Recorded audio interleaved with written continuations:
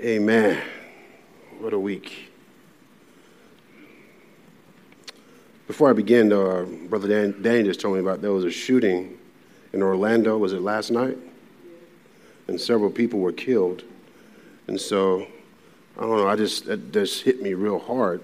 And so I'm just going to offer up a prayer for them and for any of you who have experienced loss this week or hurt or pain this week. I feel led to pray for you.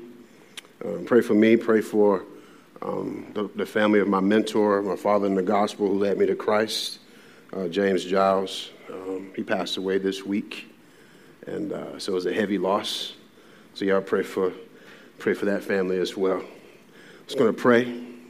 Holy and gracious Father God, we thank you for who you are, God. We thank you that you're even moving already in this service with words of worship, words of adoration towards you.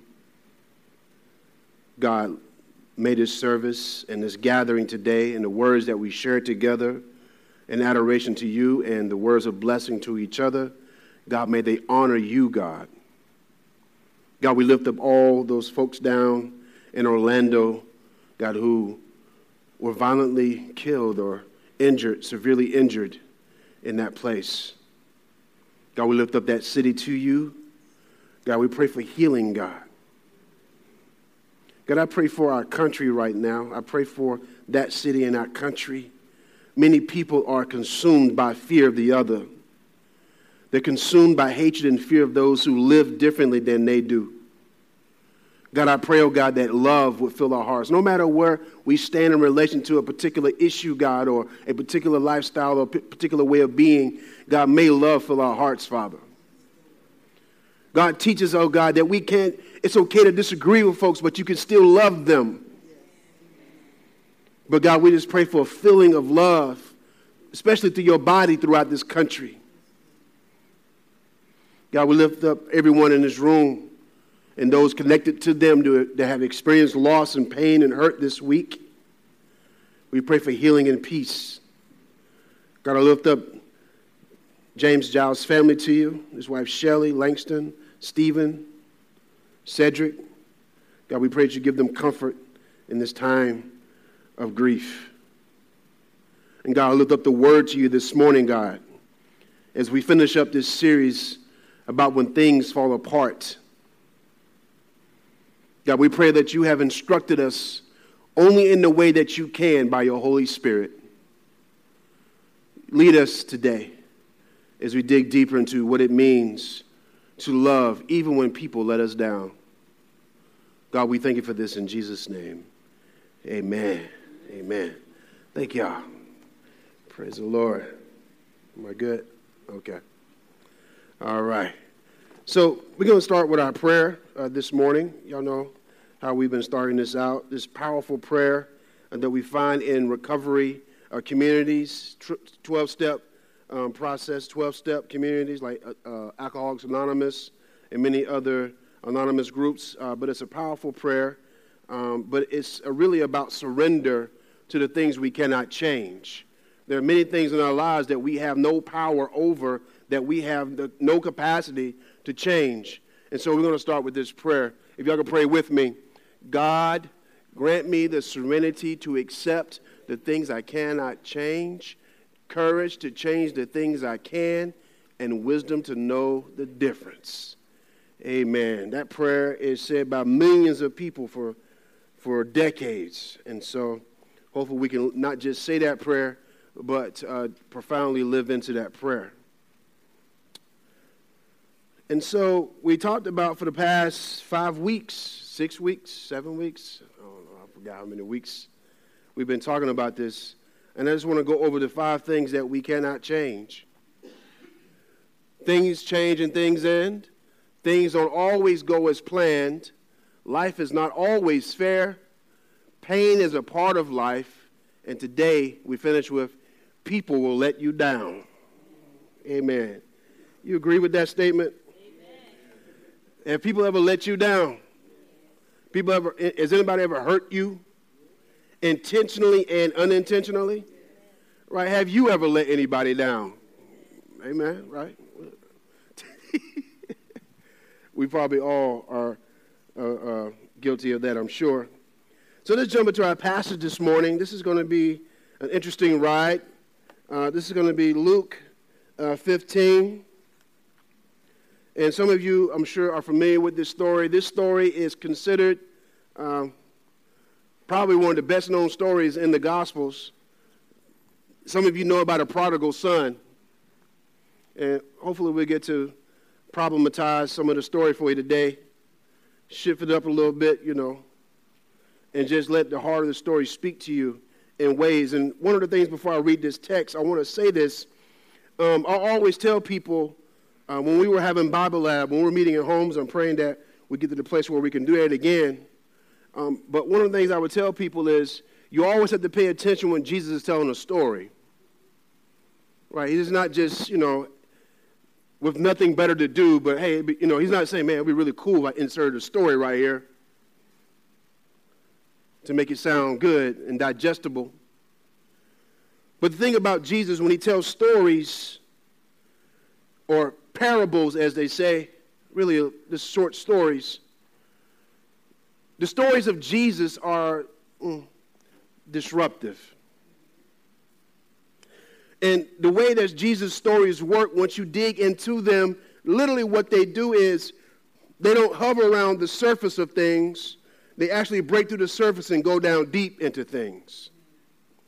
Right? As a matter of fact, I like to tell people, Jesus' parables, Jesus' stories are really like the red pill that we find in The Matrix, the movie The Matrix, when Morpheus asked Neo, the character played by Keanu Reeves, to take the red pill or the blue pill.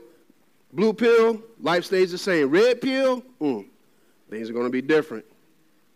And that's how it is when you listen to the stories of Jesus. Jesus' stories literally are like a red pill. When you digest them, when you reflect upon them, when you meditate upon them, they do something to you. They go beneath the surface. Recently, I went to see, did I go see it? Yeah, I went to go see, Tony looking at me, y'all, a movie. You wouldn't have been interested, Tony. Alice in the Looking Glass, which is a sequel to Alice in Wonderland, the movie. There's this movie series they started back up. But it's based upon a novel that was written over a century ago by James Carroll. James Carroll, right? Alice in Wonderland. And if you're familiar with Alice, she has a humdrum life, this little girl. And what happens is she finds her way to this, she chases this rabbit, right, this white rabbit, and she goes down this hole, and she literally falls down to this rabbit hole into another whole reality, to another whole situation that's happening, and it changes her life forever. That's how it is when you read Jesus' stories. Jesus' stories are like an entrance into a rabbit hole, right? Oftentimes in our culture, unfortunately, church culture, we present Scripture, we present the teachings of Jesus, and the stories of Jesus, the ways of Jesus, the work of Jesus. We present it in this kind of humdrum, kind of stale kind of way that it's just a bunch of rules, and this is the way you ought to behave yourself, and these kinds of things. And there's nothing wrong with good behavior, but the thing is actually deeper than that. What Jesus invites us into is into a rabbit hole that if you decide to fall down into the rabbit hole, your life will never be the same again. Jesus had a word for it. He called it repentance. It meant more than just feeling sorry for all the bad things that you did. It means that my life has been changed. My life has been interrupted and disrupted by the God of the Bible, by Jesus, and I've fallen down the rabbit hole, and my life has changed. Even if I tried to go back where I was, it's still going to be odd. Amen. People talk about, you can't never go back. Well, you can go back, actually, but it's going to be different. Why? Because you've been going down the rabbit hole. You done took the red pill of the gospel. So you can go back, but it's going to be odd. And so That's how Jesus' stories work. So when we jump into this story this morning, I hope that it messes you up. I hope that it problematizes you. I hope that it makes your current life a problem to continue to live, especially as it relates to people that have hurt you. Yeah, I know. I felt the same way too. I like having them as the bad guy. I like the idea that I might get to retaliate. I like the idea that not that they hurt me, but I got something over their heads. But the scriptures teach us, Jesus teaches us, this is actually the ways of the world. So let's jump into this story. Luke chapter 15, verse 11. Jesus continued, there was a man who had 2 sons. The younger one said to his father, Father, give me my share of the estate. So he divided his property between them. Not long after that, the younger son got together all he had, set off for a distant country, and there squandered his wealth in wild living.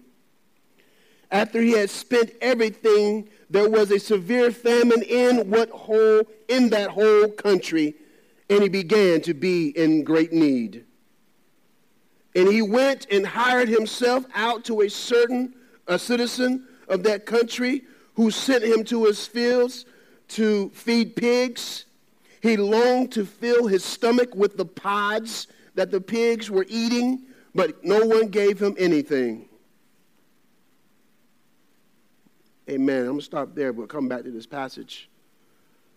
Y'all familiar with this story, I'm sure, at least at Vacation Bible School, Sunday school, something. Right? You've heard this story before, right? Y'all familiar with this story? The prodigal son. I mean, songs have been written about it. Secular, sacred songs. I mean, everybody done touched this song. This story. But the thing is that people think when they say somebody has been lost, they tend to think, oh, they're a prodigal son. They done got lost. Actually, prodigal does not mean lost. Prodigal means to live in excess. Don't take my word for it. Look it up. Prodigal doesn't mean loss.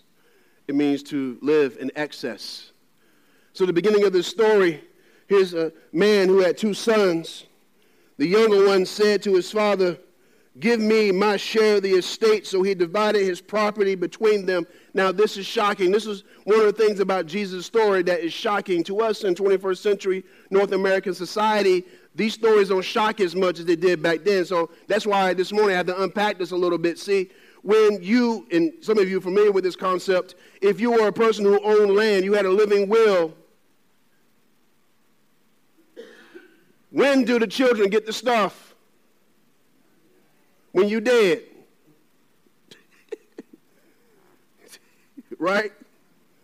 I hope everybody here got a living will of some kind. Please, if you don't, go do it, because I'm dealing with a situation right now with somebody. So make sure you do that. The son was basically saying, Dad, I wish you would hurry up and die because I want my stuff. That's what's going on in that. Man, what's this dude with this go so I can get my stuff? Matter of fact, let's get my stuff now. And basically in that culture, when you did that, which would have been outrageous, which probably would have never been done, you're basically saying, I just want to be dead to you. Basically saying, his son was telling his father, I wish you were dead to me so I can get my stuff. And so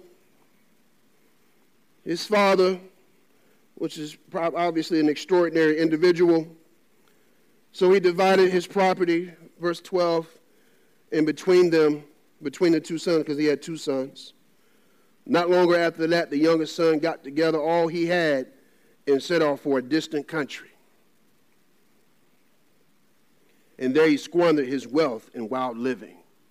That's one of the things that's interesting about people that hurt us, or if you hurt other people.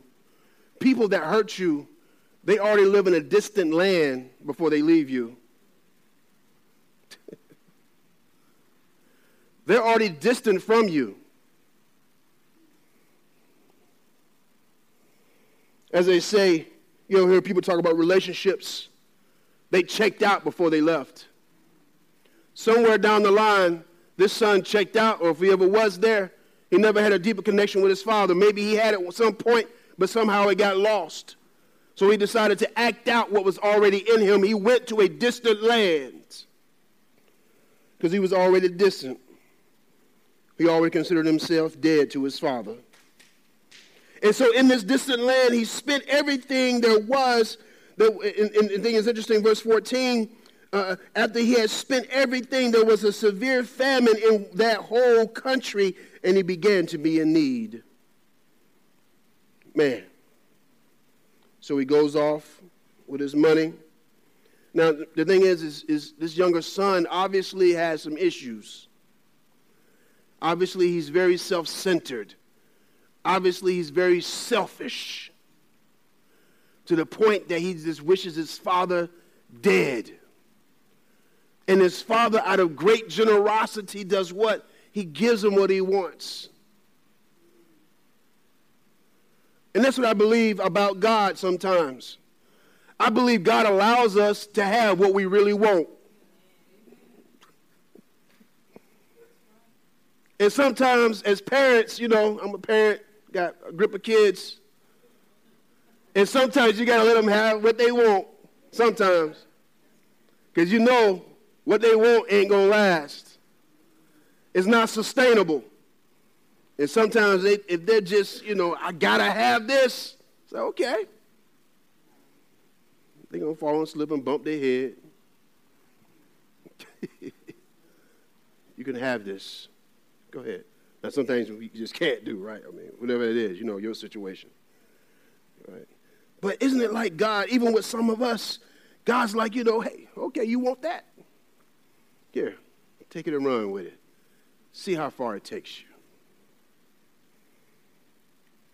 But here's the thing, when we take things that aren't necessarily good for us, when we run with things that are not necessarily good for us, when we run with them, oftentimes, we actually end up in a famine.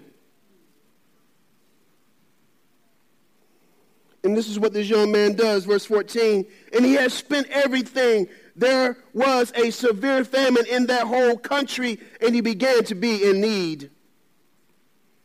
And so he went to that place in distant land, and it's not sustainable. He goes to another country, and it does not last long. And so what happens, y'all?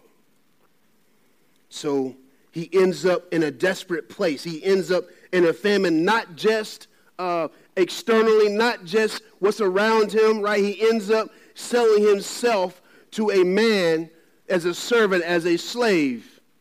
And then he ends up fighting for food with pigs.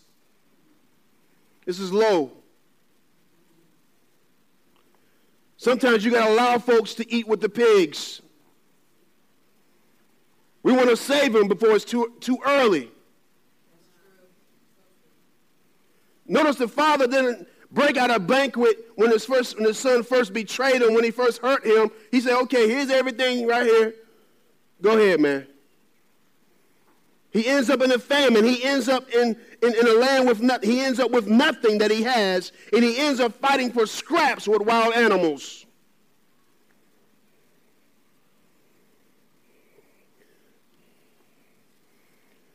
And verse 16, he longed to fill his stomach with the pods that the pigs were eating, but no one gave him anything.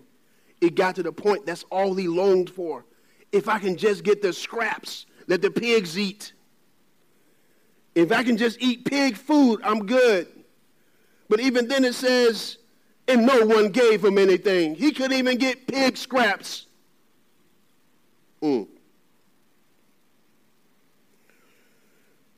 Verse 17 is the beginning of the turnaround.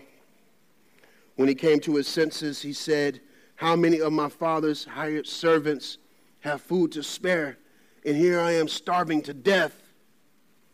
I will set out and go back to my father and say to him, Father, I have sinned against heaven and against you.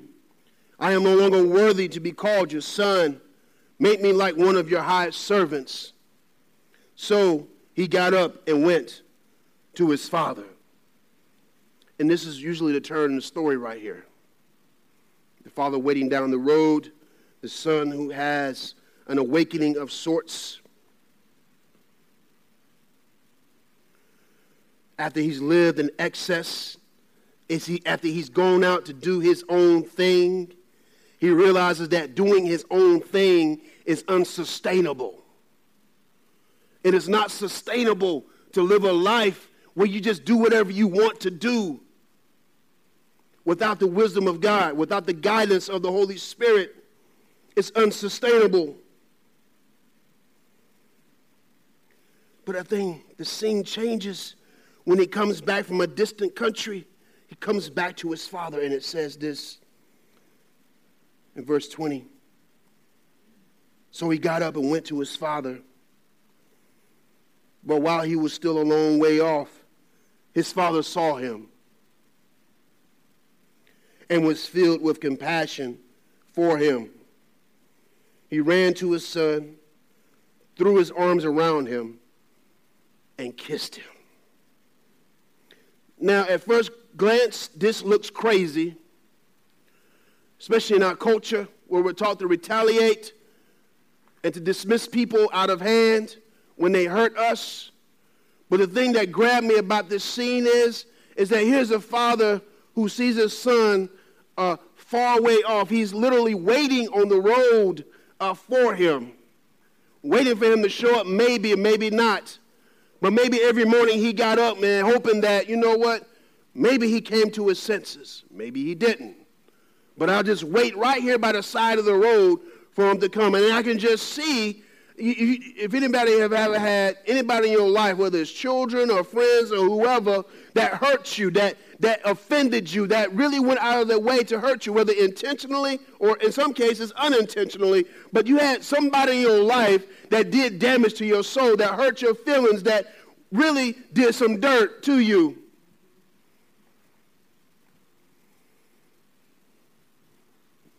But when the father sees the son down the road, he doesn't go back into the house. He goes running after him down the road. And the scripture says, full of compassion, he went down the road, held him, and kissed him. And see, this is a powerful gesture. What he was saying, basically, that even though what you did, you asking for your inheritance, you were basically saying, you are dead to me. I'm saying you are no longer dead to me as a son, as an heir to my house. You are alive to me. You are a part of me. You are connected to me. I know you left and did your own thing out of whatever what was going on with you. You left and did your own thing. But now you're back. And I love you. But here's the thing that people mess up. His father didn't follow him to the pigs. His father waited on the road. Sometimes when people hurt us, and sometimes people who are so broken and they go out of their way to really hurt us, and there's no way to reconcile that. Sometimes of us who are so broken and hurt ourselves, we'll try to run with them all the way to the pig trough.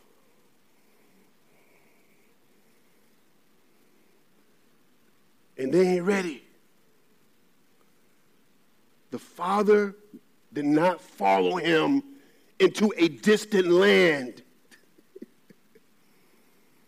The father did not follow his son, the younger son, to the pig trough. He waited way back on the road. Don't miss that. How often we want to run after and save everybody. The father couldn't embrace him until he wanted to come back. Until he wanted something different. Until he came to himself. he couldn't save him until he came to him. So the Bible says he looked up and he remembered what life was like. He remembered the connection and life that he had with his father. It was only then could he go back to his father. And his father was waiting on the side of the road, waiting for him. What this father teaches us when we're dealing with people who let us down, there's something that we can learn about that. How do we face people that hurt us like this?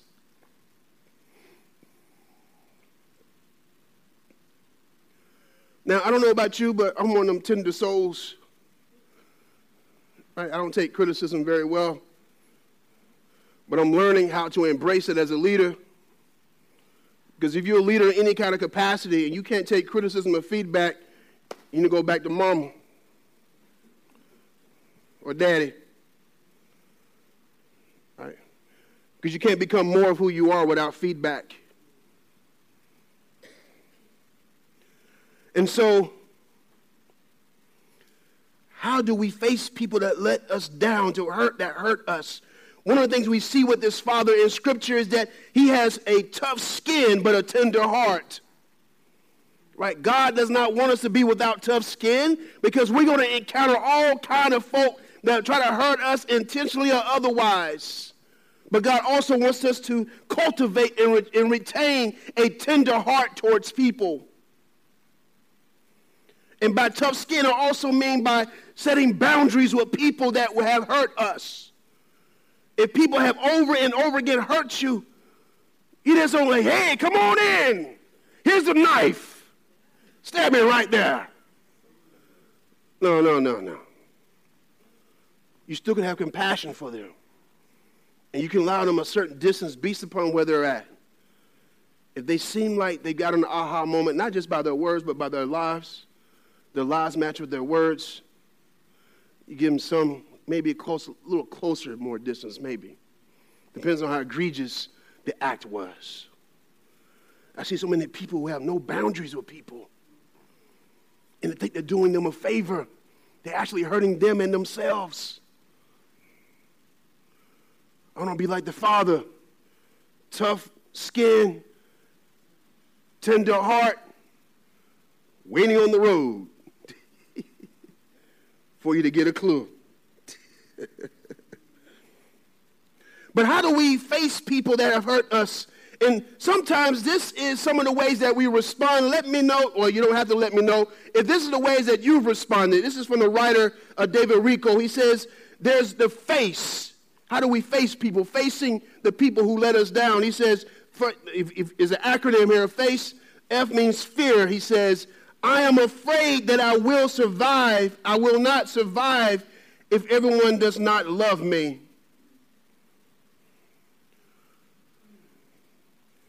You hear this in the classic movies, and sometimes you hear this with jealous lovers says, if I can't have you, nobody can.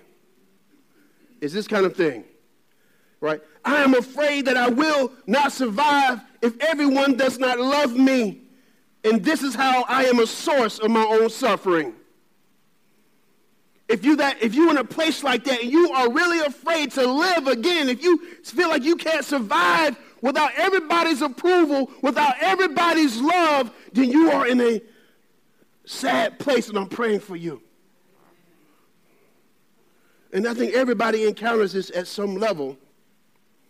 Phase A, attachment. Rico says, I am attached to a very specific version of what I am owed. And this is how I am a source of my own suffering. And what does that mean? That means that everybody owes me something. Right? I'm the kind of person that everybody owes me something. And when you don't pay me back, or if you don't give what I need, then my world crumbles and I will hate you. I will retaliate against you. I will push you back because everybody owes me something. Attachment. C, control. I need to control others' reaction to me. And this is how I am a source of suffering for myself. One of the great spiritual disciplines that go all the way back in the Christian tradition to the monastic faith, to the monks and the African desert fathers in the 2nd and 3rd century, is the spiritual discipline of not trying to control how other people see you.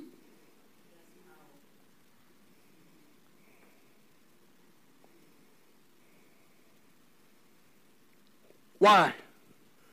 Because how God sees you is all you need. Because trust me, there are a lot of folks that won't like you. They will outright hate you. And sometimes there's no reason, like you don't even understand.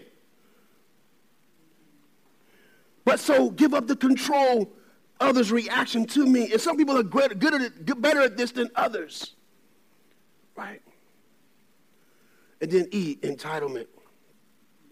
I believe I am entitled to love and loyalty from everyone.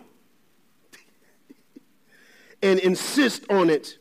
And this is how I am a source of my own suffering. You cause your own suffering when you demand loyalty and love from everyone, because the reality is the suffering comes in when you expect everybody to love you and be loyal to who you are. But the reality is everybody's not going to be loyal all the time. The reality is everybody's not going to love you all the time. And how do you accept that? How do you live with that?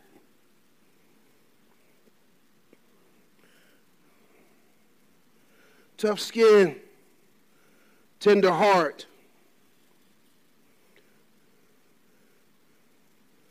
But there's an affirmation here. I continue with Rico. He says, if you can make this affirmation, if you could say this in some kind of way, this idea, he says this, and I thought it was powerful. I am letting go of fear by showing more love and finding excitement in life's challenges. St. Francis of Assisi, a prayer that we've put up here before, he says, I will seek to love rather than just be loved. Right? So fear, one of the ways that you let go of fear is no longer expecting everybody to love you, but even in light of that, even when people are disloyal to you, even when people do not love you, guess what? You show more love. That's the adult way of handling. That is spiritual maturity. That is more deeper and more powerful than how many Bible verses you know. I know people that know the Bible backwards and forwards, but they don't know how to let go of fear. You show more love. The next one. I am letting go of attachment to my version of how others should act, and I accept the given of life that not everyone will be loving, truthful, honest, caring, or loyal to me all the time. It's not going to happen.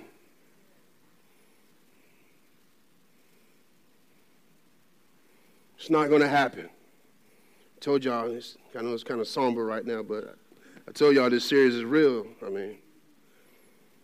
I am letting go of control and let others love or dislike me as they choose. Man, that's a hard one for me. Because I want to be liked. I want everybody to like me. But one of the things I've learned, everybody ain't going to like you.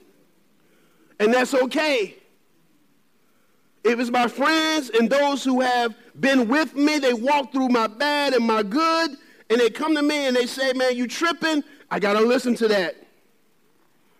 But there's going to be some folk that choose to walk out of your life, and that's fine. One of the things I've learned about love is this. One of the definitions of love is the ability to have compassion and love for people even while they reject you. We're taught to withhold love when that happens. I'm letting go of my insistence that I be loved and respected by everyone. I will choose to focus instead on being loving and respectful toward everyone I meet. Now, that's a hard one. I was telling my daughter, Jasmine, the other day, it's sort of like coming back to the surface a little bit. She works at a fast food establishment. And we had went somewhere else, another fast food joint. And I pull up to the drive-thru, and the person, this was not Chick-fil-A, by the way, right? Chick-fil-A, they just, man, I don't know. I think they read this story every day at Chick-fil-A or something, because you just get treated like a human being there. It's weird. Maybe you had a bad Chick-fil-A experience. I haven't had one, and I'm not saying this because Dustin's over there, but. So we pulled up, man, to this, I won't say the name of the place. And this young lady, bless her heart, she just ran all her words together. And she literally was like, she didn't give up. You know what I'm saying? And I felt bad. You know how you get in a situation, you know you're dealing with somebody that might be a little hard edge or something like that, and you don't want to ask them to repeat themselves because you're afraid they might do something crazy with your food or something. You know, you're just like, oh, I'm just gonna roll with this. We'll figure it out the window when I get there. And so when we drove up, this young lady she had attitude, man. I looked at her and said, "Are you okay? Are you all right?" And she said, "No, I'm not. My back hurt. They got me working all these hours on minimum wage. I can't find somebody to watch my kids. I'm struggling right now. I'm going through this and that and whatever." And it turned into a pastoral counseling session right there at the drive-through window. But people hurt for different reasons. And so a part of, this is why learning how to be like the Father here, this human Father, learning how to walk in love and compassion is so important. That's why I choose, and I'm learning how to choose. I'm not good at this always, and respectful doesn't mean you have to agree with everything a person's doing. That's a very gracious and honorable and respectful way to deal with people that are hurtful and angry and attitudinal. That's a word, attitudinal. There's a way. This is what matters to me now. There's an old Zen saying that says, "This is the case, how do I proceed with life?" And see, this is a mature question when you're dealing with people that have hurt you, when you're dealing with folks that have let you down. See, the mature person says, man, this has happened in my life. Now the question is, how am I going to proceed with life from here on out? The less an adult, the less the mature position is, this is the case. This is what's happened. They've let me down. They've hurt me. Now, who's at fault? And why is this happening to me? And I get it. A lot of people in that second place I just described. It's because we have our own hurt, our own betrayals. So in a world where we respond to any of these ways that people have let us down, we can either respond like the human father who responds with compassion, or we can respond like the brother who says this. When the son approaches, verse 21, the son said to him, "Father, I have sinned against heaven and against you. I am no longer worthy to be called your son." But the father said to his servants, "Quick, bring the best robe and put it on him. Put a ring on his finger and sandals on his feet. Bring the fatted calf and kill it. Let's have a party and celebrate. For the son of mine was dead and is alive again. He was lost and is found." So they began to celebrate. Meanwhile, the older son was in the field, working, doing his duty. Dutiful son. When he came near the house, he heard music and dancing. So he called one of the servants and asked him what was going on. "Your brother has come," he replied, "and your father has killed the fattened calf because he has him back safe and sound." The older brother became very angry and refused to go in. So his father went out and pleaded with him. But he answered his father, "Look, all these years I've been slaving for you and never disobeyed your orders. Yet you never gave me even a young goat so I could celebrate with my friends. But when this son of yours," he doesn't even say my brother, He says, this son of yours who has squandered your property with prostitutes comes home. You kill the fattened calf for him? My son, the father said, you are always with me, and everything I have is yours. But we had to celebrate and be glad because this brother of yours, and he says this brother, not my son, but this brother of yours, notice the change, was dead and is alive again. He was lost and is found. One of the things that as Christians that you will be tempted to be and do in this culture is to be like the older brother, to hold people at their fault, to hold people at the sin that they do against you. The thing I always found intriguing about this is that he was a dutiful son. He obeyed the laws. He was a good kid. But compassion was missing. You can do Christianity. You can do faith in God. You can do Jesus. You can be church or do church and lack the key essential component to any of this. And that is compassion from those who have let you down. The thing I love about this, y'all, is that the father, even to his oldest son, he has compassion. Even when he goes out. And it says something about God. Even those of us who are in the house of God, who are committed to Christian faith or to church or whatever, God will even be gracious towards us. Isn't that something? Even in our churchiness, even in our religious attitudes, God will even be gracious towards us. But notice, he's even more gracious or just powerfully gracious and abundance toward those who turn and go to distant lands. This is the God we serve. This is the God we serve. And one of the things that blows me away about this, the earthly father, is that his love, because he's a human being, it can only go so far. Even this father who kills the fatted calf, who throws a party. And speaking of parties, you know, would you go to the party of someone who hurt you?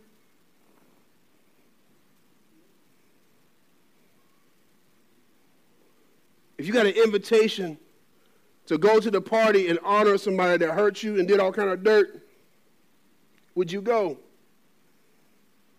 I'm not answering that for you. That's something for you to wrestle with. Right? I'm not saying it in a shaming kind of way. Because some of you, if you're honest, you say, nah, probably not. There's somebody right now, top of my head, they say, we want you to come in the party and honor this person. I'll be like, hey, Tony, put it in the trash. Put it in the shredder. Hopefully the Holy Spirit will convict me. Hopefully. I mean, you just hope. But it says something about the grace of God. You hear people say this all the time, and I thought about this as I was finishing up this sermon this morning, is this. You hear people say in our culture, they fell from grace. And here's the thing I want to tell you is that as human beings, the only way that you can fall off grace or fall away from grace is when you're dealing with human beings. They fell from grace. But here's the thing that I think there's a deeper truth that's in the prodigal son story is this. When it comes to God, we never fall from grace. See, the human father was, even as a human being, he was full of compassion that he would love his son. When he would come back, he waited for him at the road and he killed the fatted calf and he had a party, a block party with all the servants and everybody in the crib. They had a party in honor of his son because he was now back. He was alive and he was reconnected to his father. But here's the thing. Grace will only allow him as a human being to just meet him at the road. But what you don't see in the story is how the grace of God was with his son even when he betrayed his father, even when he got his inheritance, even when he went to a distant country. God's grace met him and followed him and tracked him down even in a distant land. Grace of God, God was with him as his father even when he was eating pig food. As humans, we can only go so far with people. But God can go places that we can't even go with people. This man was in the low, in the lowest of the low. Some of you may be in a low place, and people have tried to reach you, and they have failed. But I'm here to tell you this morning that even if you're in a low place right now, even if you're on the low spiritually, even if you have a religious persona this morning, you play in church, and that's okay. But I'm here to let you know that some of us may not ever be able to reach you. But God is with you. I'm here to let you know this. Even in the pig trough that you're eating from right now, God is with you. The grace of God chases you everywhere you go, in the lowest of places, in the dirtiest of places, in the places that we can't even use English language in a church service. We can't even say where you go, and God is even with you there.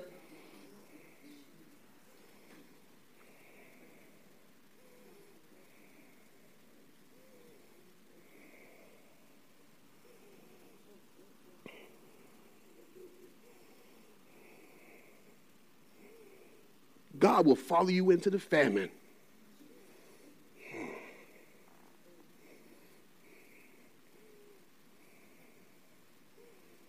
God will be with you in the famine. Some of you in a dry place, you have not yet had that realization as the younger son did yet. And that's the thing I love about God's grace. God's grace does not really depend upon our response to God's grace. God's grace is ever present even when we don't even respond to it. This is the powerful thing about God. Human beings, we're waiting for the proper response, right? We ain't gonna engage until we see something like, okay, I can deal with them, right? But see, God ain't like that. God is like, I'm with you even in your mess. Even if you hate me, God says I'll be with you. Even if you dislike me, even if you can't stand God's own people, God says I'll be with you. Even if you hate the word of God, God will be with you.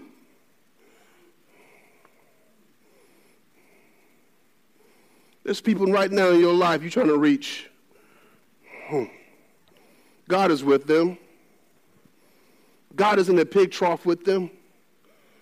God is in their famine.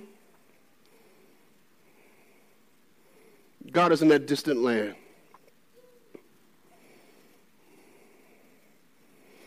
Amen. Father God, we thank you right now for your people. God, we thank you. We just lift them up to you. God, your word encourages us to love without abandon. God, may we have tough skin and tender hearts. God, may we have the patience and grace and wisdom to wait on the road. God, teach us how to have compassion and feel the pain of other people. And even those, oh God, that we can't reach, they seem not to turn around. God, first have grace upon us and mercy upon us for our own things before we even look at other folks. But God, even then, remind us that your grace is with them wherever they are. May you remind us of this deeply and powerfully this week. In Jesus' name, amen and amen.